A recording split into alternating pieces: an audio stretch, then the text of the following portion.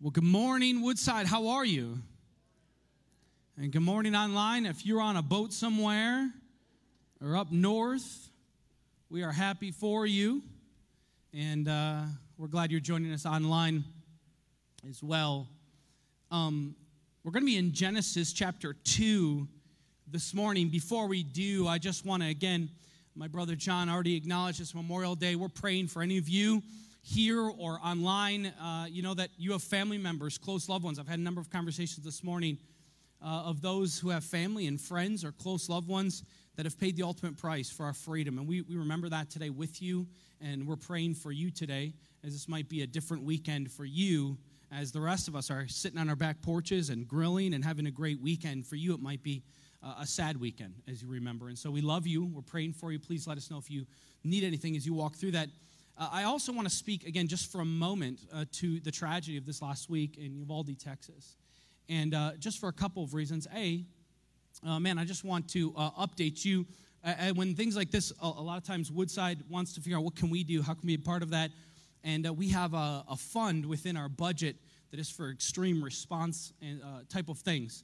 And so this last week, our executive missions pastor, Don, was able to send some money as a partner church down there, First Baptist Church in Uvalde, and have a connection with them, send them some resources and some finances to be able to come alongside of all the tragedy that's happening there, and that's because of your generosity. So it just gives me an opportunity, again, to say thank you. Your general giving and what you give towards the church here is able to help in a lot of these different ways. In Ukraine, even in the last couple months, we spent a large amount of money to there to be able to help with those coming outside of the countries, in the bordering countries there as well. And you guys are a part of that because of your generosity and your faithfulness to the church here. And then I just want to press you to, in this coming weeks, love on people around you. Specifically, if your kids are part of a school, love on your teachers. Let them know you're there for you. They're praying for you. You're walking with them. I know for a number of staff, in the Oxford community after the tragedy in November. They go to our campus. I've been in communication with them this week. This is a hard thing for them as they walk through this and re-walk through it again. Just be there for people. I can't say enough in these moments. As followers of Jesus, be empathetic. We weep with those who weep. And this isn't a time for arguing. It's a time for love and loving people around us, as people have went to school or sent their kid to school and came home and their 9 and 10-year-old wasn't with them. And I looked at my 9 and 10-year-old this week and was reminded of what other people are going through. Let that set into our own hearts. May that cause us to move forward in prayer and love and connecting with those around us in profound ways. While you may not be able to connect with those down in Texas, you can with those closest to you and around you, and be in the hands and feet of Christ. So today we're going to be in Genesis chapter 2. Last week we started in Genesis chapter 1 in the creation, knowing who we are as humanity. All human beings, no matter what we are, no matter where we find ourselves, every human being is made in the image and likeness of God. Every human being. And I had a lot of a conversation based on last week's sermon, and I just want to put it out there. If you have some questions, or you said something, Jim, want to have a further conversation about that? I'm always here to have conversation. You can call me at our office. You can reach out to me. I'm always willing. I would love to sit down, have further conversation with you around what we talked about last week, or any given week for that matter. If you want to just call and tell me I'm a heretic, that's cool too. I'm open. Come have a conversation. Always would love to have a conversation with you, no matter what we preach about on any given Sunday. And today we're going to be entering into Genesis chapter 2, going back to Adam and Eve in a significant moment in the first family to see what it looks like for us as we move forward as a community in the first family conflict. I don't know about you, but my family has plenty of conflicts. Anybody with me? Okay, sweet. 2 people online, I think, just raised their hands, and me. We got a broken family. The rest of y'all are perfect. I'd love to have a couple mentors come see me. My family's broken. It's got conflict, and in our first kind of family conflict here in Adam and Eve, in the fall of man, is where we're going to see in Genesis chapter 2, we're going to enter into their first family conflict together and see how it might impact our own lives. And it's interesting. as followers of Jesus, as people within the church, we generally know we were made for community. You know that, right? You were not made for isolation. You were not made to do it on your own. Almost every epistle in the New Testament is written to a church community. I mean, the least common denominator ever sent out, Jesus sent people out, never on their own, into. From the very beginning, as we'll see this morning, it wasn't good for one person, so God made another because we are made in the image and likeness of God. And part of that image and likeness of God is God has been living for all of eternity in perfect communal relationship, Father, Son, and Holy Spirit, and he creates us in his image. So why then would he create us as individuals, not for community? We were made in his image, so therefore we're made for community. And I want to say this because we're living in one of the most highly individualistic cultures of our time, and you weren't made for that. You were made for a communal relationship. And we know that, but on the other hand, we also know that, man, when we enter into relationships, often the people that harm us the most are who? Those closest to us. Our closest friends, our closest companionships. So we know that there's a lot of pain in community as well, right? Inevitably, we're going to get hurt, right? We need people in our lives, but people hurt us. They disappoint us. They betray us. And sometimes they leave us altogether. It's interesting. As a pastor, I deal with this quite a bit. Just inter-community relationships, for sure. Whether that's in a small group, a marriage, a family, just friends within the church, neighbors, whatever it may be. And usually I get a number of different complaints within the church. Not this church. We never get complaints here. It's just awesome, right? But the complaint is many times very similar and they're related, right? On the one hand, people come and they lament. They say, I'm lonely in this place. Man, I tend here, but I don't have any community here. I don't have anyone that's close with me. And I'm often like, hey, are you in a community group? Are you in a small group? Are you vitally a part of the church? Are you serving? Are you involved at all, right? And we're pressing. Sometimes people have the reasons why they're not. It's usually the next thing that I often get. On the other hand, it's people that complain like, man, I've got community. I've been here, but it's hard, man. I've got some hurt. The last small group, if you will, I was in, I shared my heart and people betrayed me. They shared things they weren't supposed to. And man, there's somebody or something has wounded you, right? Amen. One group can't find community and the other group doesn't want to find community. All the while, we know that we need deep, profound community to walk through life together because we're made for it.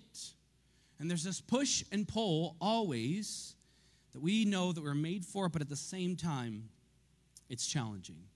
It's part of the reason why our series is called Family, Why Bother? Right?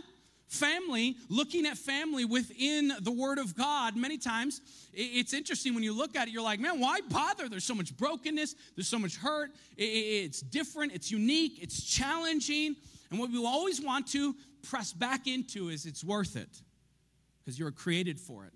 You don't have to stay in conflict like we're going to see today. You can move forward if we will, but follow the ways of Jesus and the ways that God has put forth for us to walk in. So today we're going to look at the first family, Adam and Eve, one of the fun stories. And in all of this, I want you to see that you were made for community, but sin separates us. It's broken us.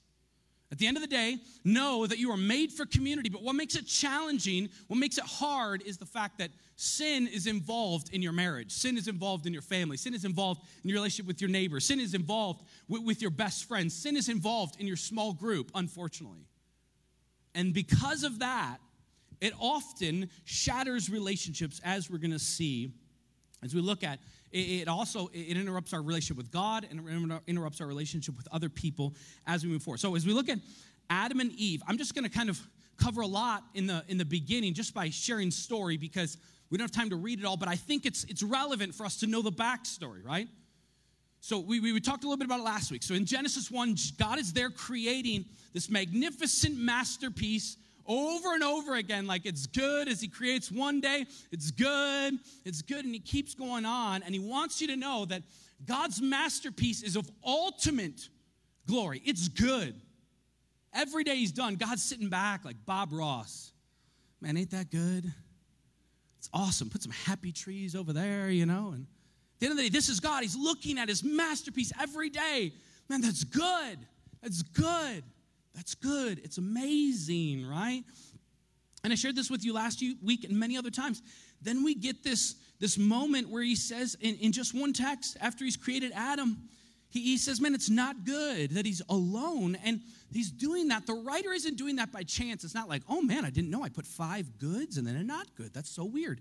No, he did it on purpose to draw his attention already from the very beginning that we're not meant to live in isolation as a recluse or be lonely. We're meant for community. God's saying, man, Adam is perfect the way I created him. From the dust of the ground, I breathe life into him. But it's not good yet. He's not good. He's alone. He's not completely in my image, right? And so we talked about this last week as Adam is there and he sees Eve and he says, this at last is bone of my bone and flesh of my flesh. She shall be called woman because she has taken out of man. And Adam just got done naming all the animals and then he names Eve woman. It's amazing and profound, his profound compassion and love for her to see, right? If we were to say, man, this person is my relative, we're like, man, this is my blood. We're of the same blood. But it's interesting. When you look back in the ancient world, they didn't say it like that. What they would have said is they would have said that they have the same bone and flesh. And so in a moment, Adam is literally saying, Eve, you are of my blood. We are one.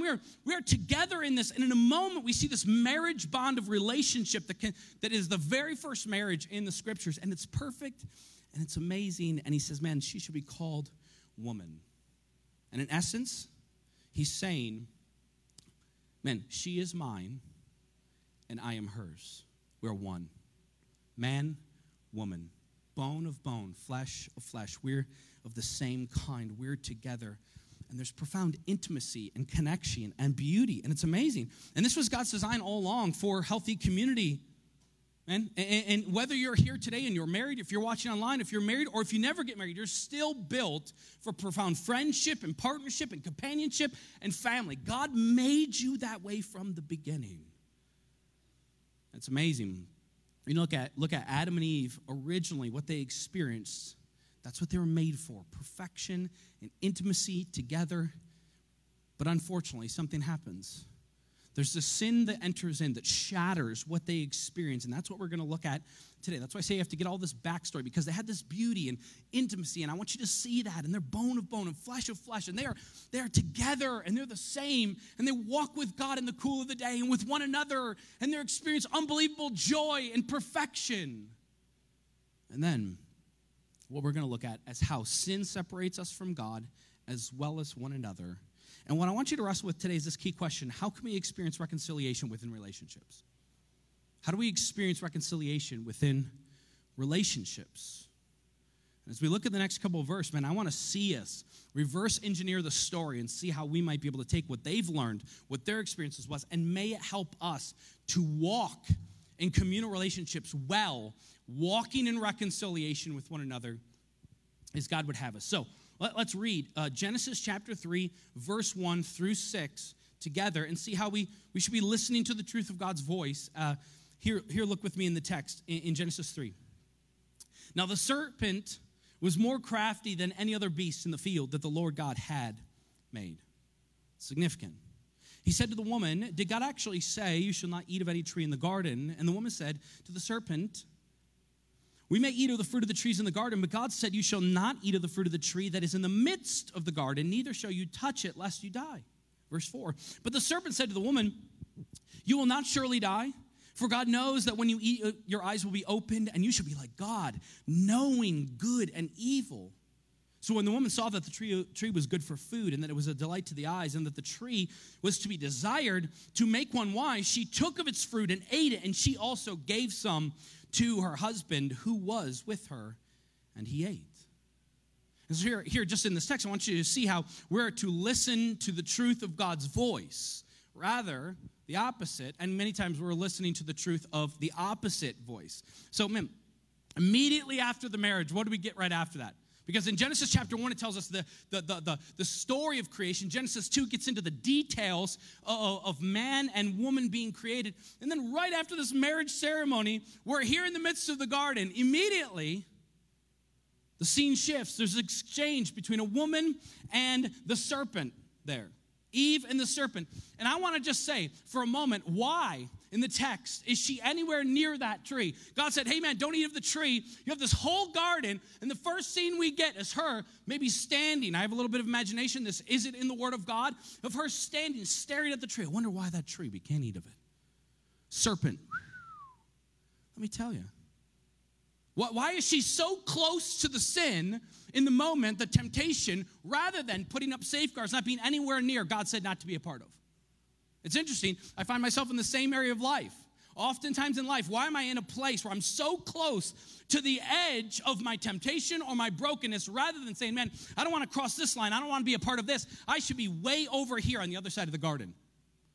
This is where we find ourselves in the scene as he's there tempting, right? The conversation starts with, did God actually say? You ever heard that in your own mind? Did God actually say you shouldn't eat of the tree? And notice his craftiness. On the one hand, he's trying to get her to question the word of God, right? His command. On the other hand, he's misquoting what God's word actually was saying to them. God originally told them, eat of every tree. Look at all these trees. Look at all this fruit, this vegetation. It's all for you. Just the one tree, don't eat of it. See? He originally said, man, don't eat of that one, but you have everything else. And the serpent says, man, did God actually say you shall not eat of it? In a moment, he's trying to shift their mind, as he does with ours oftentimes, shift it to see God as very restrictive rather than a benevolent creator. He's trying to look at it as like, man, look at all the things God is holding you from. He didn't point out, man, look at all the trees, look at all the creation, the beautiful garden that God's created for you. No, in a moment, he wants them to second guess what God has for them, that God is not good because God is trying to hold you back. He's trying to restrict you from that one tree. He's crafty in a moment. And the woman says, she's drawn in a little bit subtly, and she responds, we may eat of the fruit of the trees of the garden, but God said, you shall not eat of the fruit of the tree that is in the midst of the garden, neither shall you touch it, lest you die. So the woman corrects the serpent, right? But herself, she adds this command. Do you remember ever reading that God said not to touch it? Again, it's not true. God simply said, don't eat it. So you see how the serpent is luring her in and sowing seeds of doubt and causing her to second guess and question what God has for her and the goodness of God. In a moment, he has her in verse 5 when he says, you will not surely die. For God knows that when you eat of it, your eyes will be opened and you shall be like God, knowing good and evil. Is that a true statement? Yeah, the serpent's he's actually telling a half-truth, but not real truth. He says, you won't surely die. Because in a moment, he knows they won't die. But in a moment when they eat it, they spiritually died. And they will eventually die, which they wouldn't have. So he's telling them half-truths. And at the same time, he says, man, your eyes will be open to good and evil. Is that true? 100% it's true. Before, they didn't know what evil was. And so he's giving them in this craftiness, this truth mixed with a little bit of a lie, a twisted truth, which is a lie. I'll tell you, there is more going on in Christians' lives today where Satan comes in and he mixes a little bit of truth, a little bit of lie, and he twists it and he makes it to where, man, Jim, that's not that big of a deal. Man, doesn't God want you to be happy, Jim? You don't need to stay with your spouse. God wants you to be happy. Well, no, God wants you to be joyful, which only comes from Christ. He never says you're supposed to be happy. Find me one verse in the Bible that says, man, God wants you to be happy. No, he wants you to be filled with joy, which only comes from Christ. And actually, many times the hard choices in life, in sticking with your spouse when you don't feel happy, is often where joy is experienced.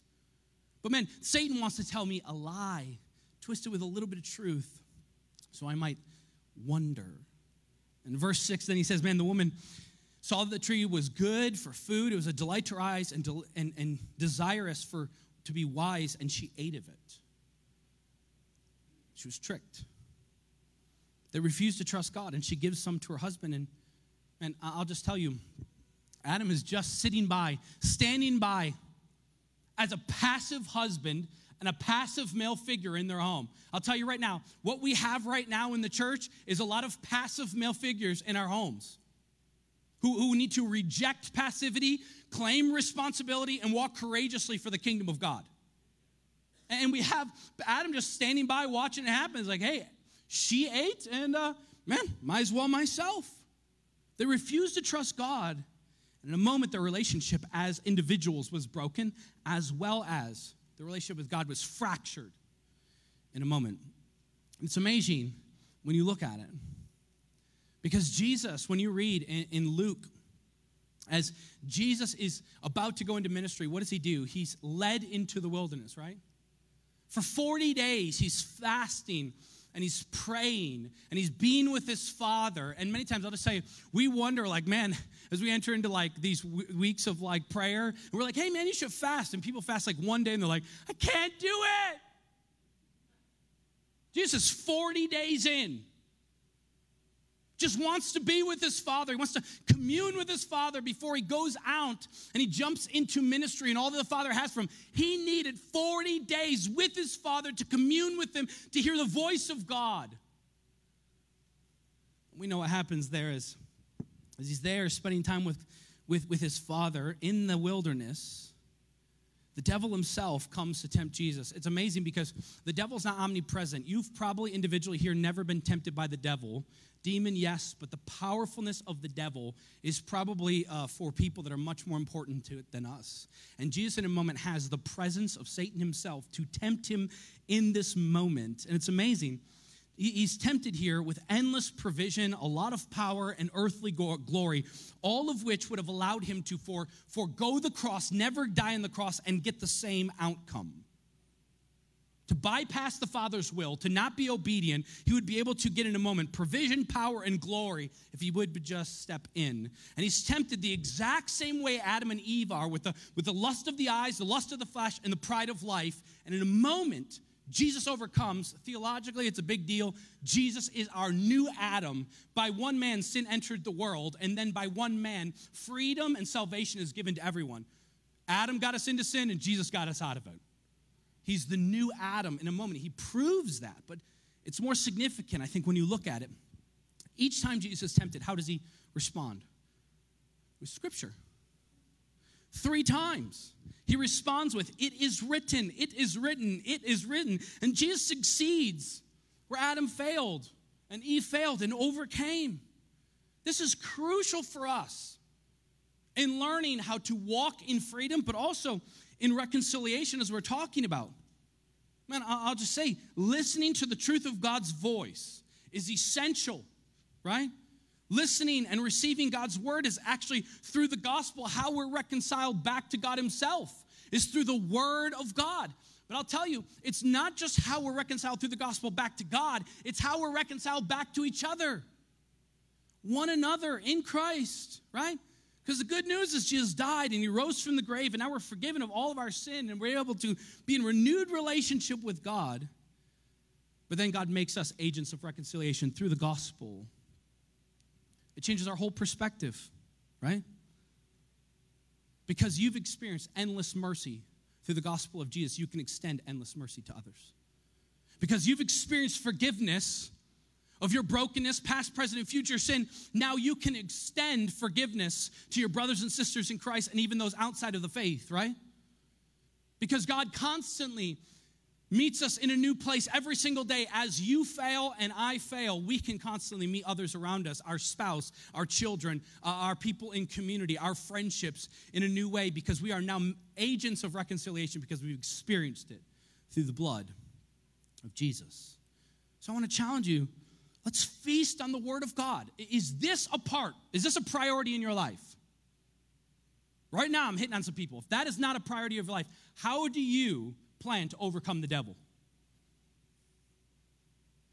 Because you're not better than Jesus.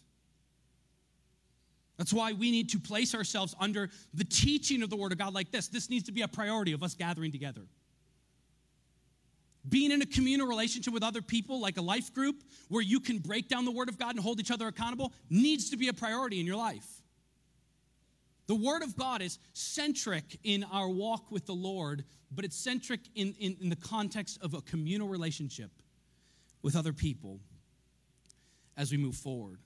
Well, if you look in verse 7, as we move forward, man, we are called in this text to set aside false ways of defending ourselves. Look at verse 3 with me. Verse 7. Then the eyes of both of them were opened, and they knew that they were naked. And they sewed fig trees together and made themselves loincloths. Now, this is one of the, I think, coolest and scariest verses in the Bible. And they heard the sound of God walking in the garden. Can you imagine what that sounds like? They heard God walking in the cool of the day in the garden, and the man and his wife hid themselves from the presence of God among the trees in the garden. But the Lord God called to the man and said to him, "Where are you?" And then he said, "I heard the sound of you in the garden, and hello, I was afraid." That's amazing because he used to walk with God in the cool of the day, and now he's afraid. What happened? Sin. It's shattered, and I was afraid because I was naked and I hid myself. And he said, "Who told you you were naked? Have you eaten of the tree which I commanded you not to eat?" And the man said, "The woman you gave me."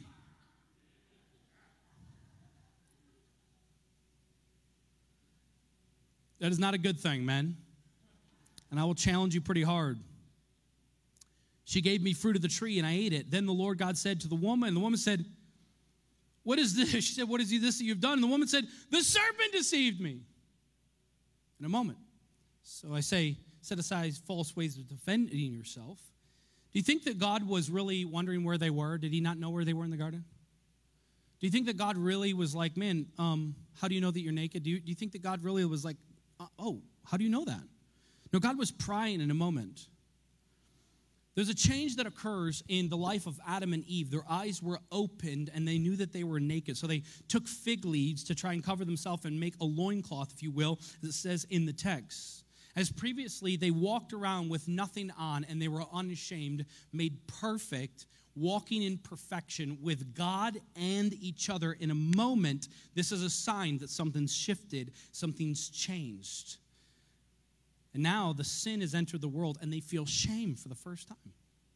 It's the first shame in the Bible right here. They don't know what to do.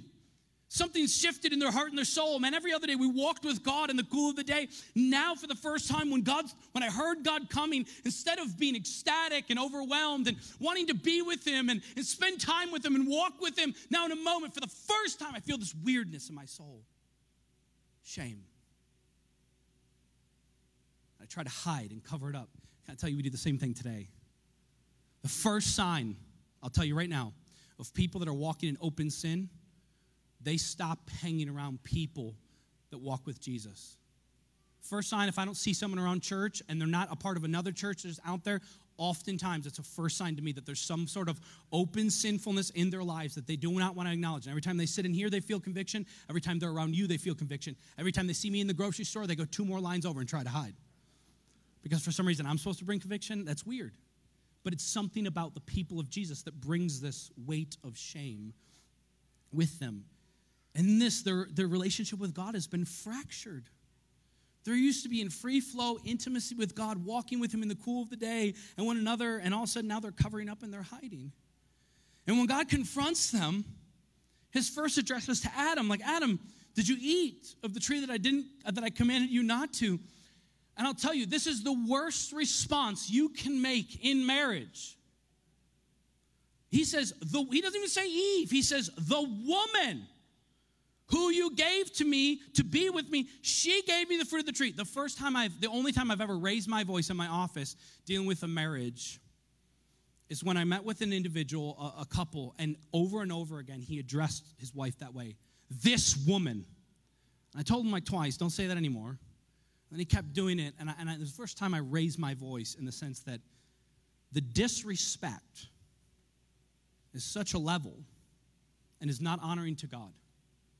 They have a name, they have an individual, and here in a moment, Adam is in self-preservation mode before the God of the universe, and he's deflecting, he's defending himself, and it's horrible. He's pointing the blame to someone else, and then he says, "Man, this woman you gave me." In a moment, he's using this name to cover up his own reality. He's becoming the blamer. Anybody the blamer in a relationship? Well, you did it, I didn't. Always in our relationships, man, we need to learn to not walk in this way. Stop blaming others for our own actions and take responsibility. We need to stop defending ourselves within relationships. Well, you look at the woman, she says, "Man," God asks her, "What have you done?" And she responds, "The serpent deceived me."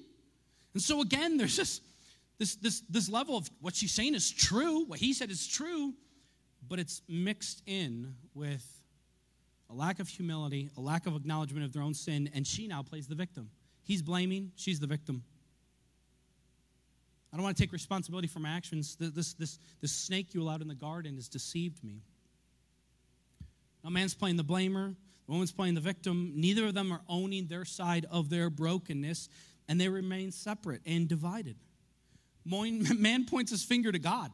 Like, what a place to be, that you point your brokenness and blame it on God, this woman that you gave to be with me. I'll just tell you right now, within your relationship, within your marriage relationship, within your relationships in life, in order to get anywhere towards reconciliation, there is going to have to be a putting away of defending yourself in blaming and playing the victim. I deal with a lot of marriages within the church and outside. Often the ones that go south and don't make it or are really struggling, it's because of blaming and playing the victim. I don't have anything to acknowledge. They're broken. I'll just be honest with you. You come meet with me about your marriage, I'm going to tell you, you're both broken. And if it's Sarah and I, we're going to say, we're both broken. Because you know what? The way forward in reconciliation is acknowledgement of your brokenness and stop defending yourself. It's amazing what Jesus says in the Sermon on the Mount, Matthew 7. He says, you hypocrite, first take the log out of your own eye, and then you'll be clear. You'll see clearly to take the speck out of your brother's eye. So there's a point of taking the speck out of your brother's eye, but you got to take the beam out of our own eyes. Jesus is using hyperbole here to make a point. You're walking around with like a 2x4 in your eye. That's what Jesus is saying. Meanwhile, your friend, your spouse, your brother has a speck so small you can't even see, and you can't even point out the speck because you're hitting him upside the head with a 2x4. That's the Jim translation of Matthew chapter 7. That's what Jesus is saying. He's trying to make a massive point. And he's saying, man, the self-protection is so bad that you're trying to point out the little splinter and speck in someone else has. You have this massive thing out of your own eye. And part of the human nature now built into us because of brokenness and sin is an instinct to self-protect, cover up, defend ourselves, and blame others while playing the victim. That is normative in our nature, our sinful brokenness. But man, we need to reject that and walk in responsibility. I want you to think about for a moment, maybe not right now because you might not be in any conflicts, but the conflicts you've been in your life or you're in right now, maybe in the middle of them. Maybe it involves your spouse, your family members, your friends, a coworker, a neighbor, whatever. I just want you to think for a moment and analyze your own heart. Are you quicker to criticize the other person or to examine yourself? Are you more quick to criticize what they're doing, or are you quicker to analyze your own actions in your own heart? Do you spend most of your time in self-reflection, like, man, I got some brokenness here? Or do you spend most of your time talking about what they did wrong and how they messed up? Or do you take responsibility in your role in the matter? Man, just like Adam and Eve, when conflicts happens, harsh things are said. Can you imagine, just for a moment, before the God of the universe, you might have said it in your own like marriage counseling session, right? When no one else is around. But can you imagine saying to the God of the universe, this woman? You think they had a great intimacy and relationship after that? Probably not. I would say it fractured it pretty good. But here and now, as we walk everyday life, we are capable of these same defending mechanisms, and rather than taking responsibility for our actions. And the way to work through relational conflict, whether it's in your marriage and the deepest relationship you have, or just neighbors and friends, at the end of the day, we've got to set aside blaming, playing a victim, and step into the light and be honest with ourselves what part is ours. And that's just from the very beginning. As we look at the Adam and Eve. And then the most crucial part of all of this is to receive God's provision. It's amazing the story and what you see at the very end of the story. As Adam and Eve have provision for all that they've done. as God hears them and he hears all this defending, imagine God's just sitting back and they're both like, well, he said and she said. We probably only get a snippet of it, right? And God just looking at us like, what a mess did I create? No. From the very beginning, God has grace and mercy. In a moment, after he takes some moments and says, hey, I just want to let you know because there's some ramifications and now the world is going to enter into sin and you're going to be broken. Now, Adam, by the sweat of your brow, you're going to work. And Eve, now there's going to be pain in childbirth. And life will be broken now moving forward. And eventually you're going to die and you're going to enter into the earth again. And at the end of this, I love it. In verse 21, it says, then the Lord God made for Adam and for his wife garments of skin and clothed them. Now this seems insignificant, but it's profoundly significant. Adam and Eve previously made these skimpy loincloths out of leaves trying to cover up their nakedness. And in a moment, God provides a better and fuller way. He creates amazing covering that comes at a sacrifice of an animal. And to my knowledge, this is maybe the first death in all of Scripture, this sacrifice. That an animal died to cover humanity as a sacrifice, as the skin was taken off them to cover Adam and Eve in a moment. And what we see is this general thing, that an animal died and their skin is covering them. In a moment, God is in the very beginning tipping his hat to a sacrifice that would ultimately come through the death of Christ that would cover all of humanity now because of the brokenness that happened in Genesis. It's from the very beginning, pointing to the future and saying, man, one day my son is going to die like this animal sacrifice, and his blood is going to cover all of your sin and brokenness and shame, and you're defending yourself when my son dies on the cross for you, and it's going to cover all of that because of your brokenness, your shame, and your inability to follow after me. Your inability to walk in obedience. One of the earliest indications of the gospel there is a sacrifice providing ultimate covering through Jesus Christ. And God provides in a moment. It's just, can you imagine this amazing act of mercy? Imagine if you were God. Would you be there with Adam and Eve and be like, you idiots! We didn't even get through the second generation. You already messed it up. God is so good. In a moment, he shows mercy and grace through the covering of Adam and Eve. It's the good news of the gospel from the very beginning. Through Christ, he's made a way for us to be fully accepted into God's presence, because in a moment they were kicked out of the garden. They were unable to walk again with God in the cool of the day for fear of judgment.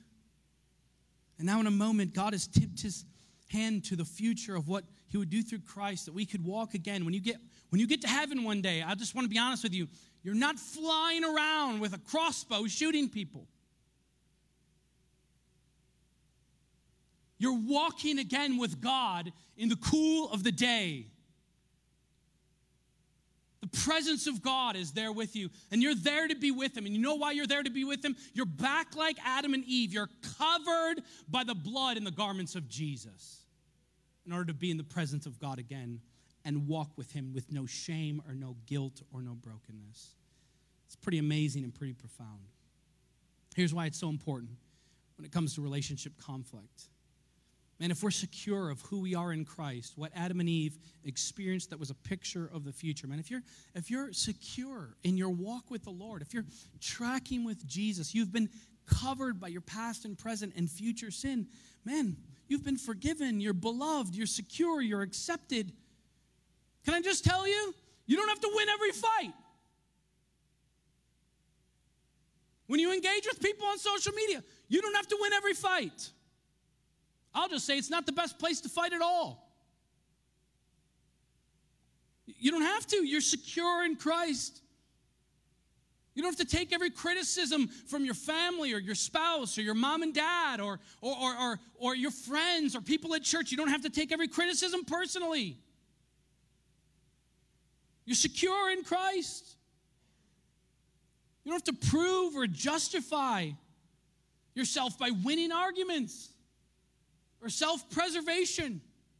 and you're secure in Christ. You've been free to be honest about your faults. Man, can we be a church that's honest about our faults? Be vulnerable to say, man, I'm messed up. I try my best to tell you as much as I can up here on this platform that I'm broken and messed up, so that one day if I ever mess up big enough, I'm not going to let you down. You're like, yeah, Jim said he was messed up.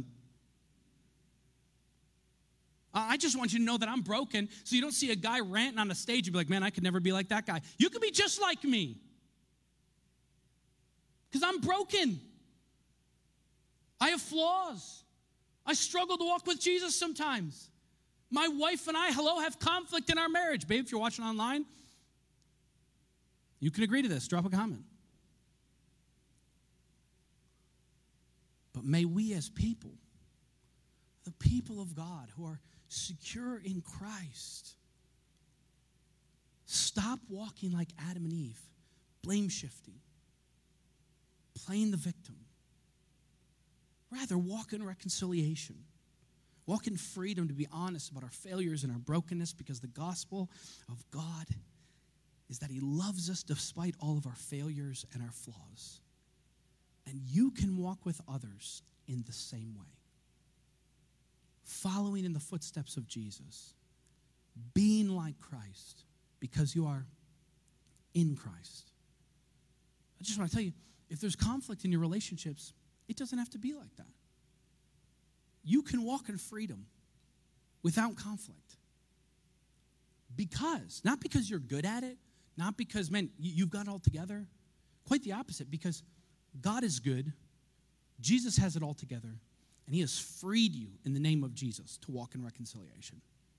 And reconciliation, I'll just be honest, sometimes means you may reconcile. You can't worry about what other people do. You play your part. Man, if you're walking right now with your spouse in just a valley, stop worrying and telling your spouse what they need to do for you, and do all you can to love them in the name of Jesus the way God called you to. And man, I'll just tell you, see what God does. See what God does. And you're having struggles with family? You walk like Jesus. Stop blame shifting. Stop playing the victim. Walk in forgiveness and reconciliation. See what God does. What changed the world was not Jesus winning an argument.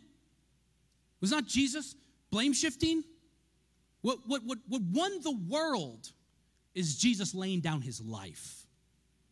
May we be the same in every human relationship and walking in the name of Jesus. Let's pray together. God, thank you for today, for Memorial Day weekend, that we could just maybe take some moments of rest. May we be reminded today, yes, as we are reminded of the men and women that have given their lives for the freedom we have just to sit in this place and worship you today. We thank you, God, for them. At the same time, we thank you that you're the ultimate picture of someone who laid down their life for freedom, and that we can walk in freedom and relationships and interactions with each other as we walk in the freedom that you have set before us. So God, may we do so out of obedience today, leaving this place, being ministers of reconciliation with one another, learning from the story of Adam and Eve, and walking in freedom. It's in your great name we pray, in Jesus' name. Amen.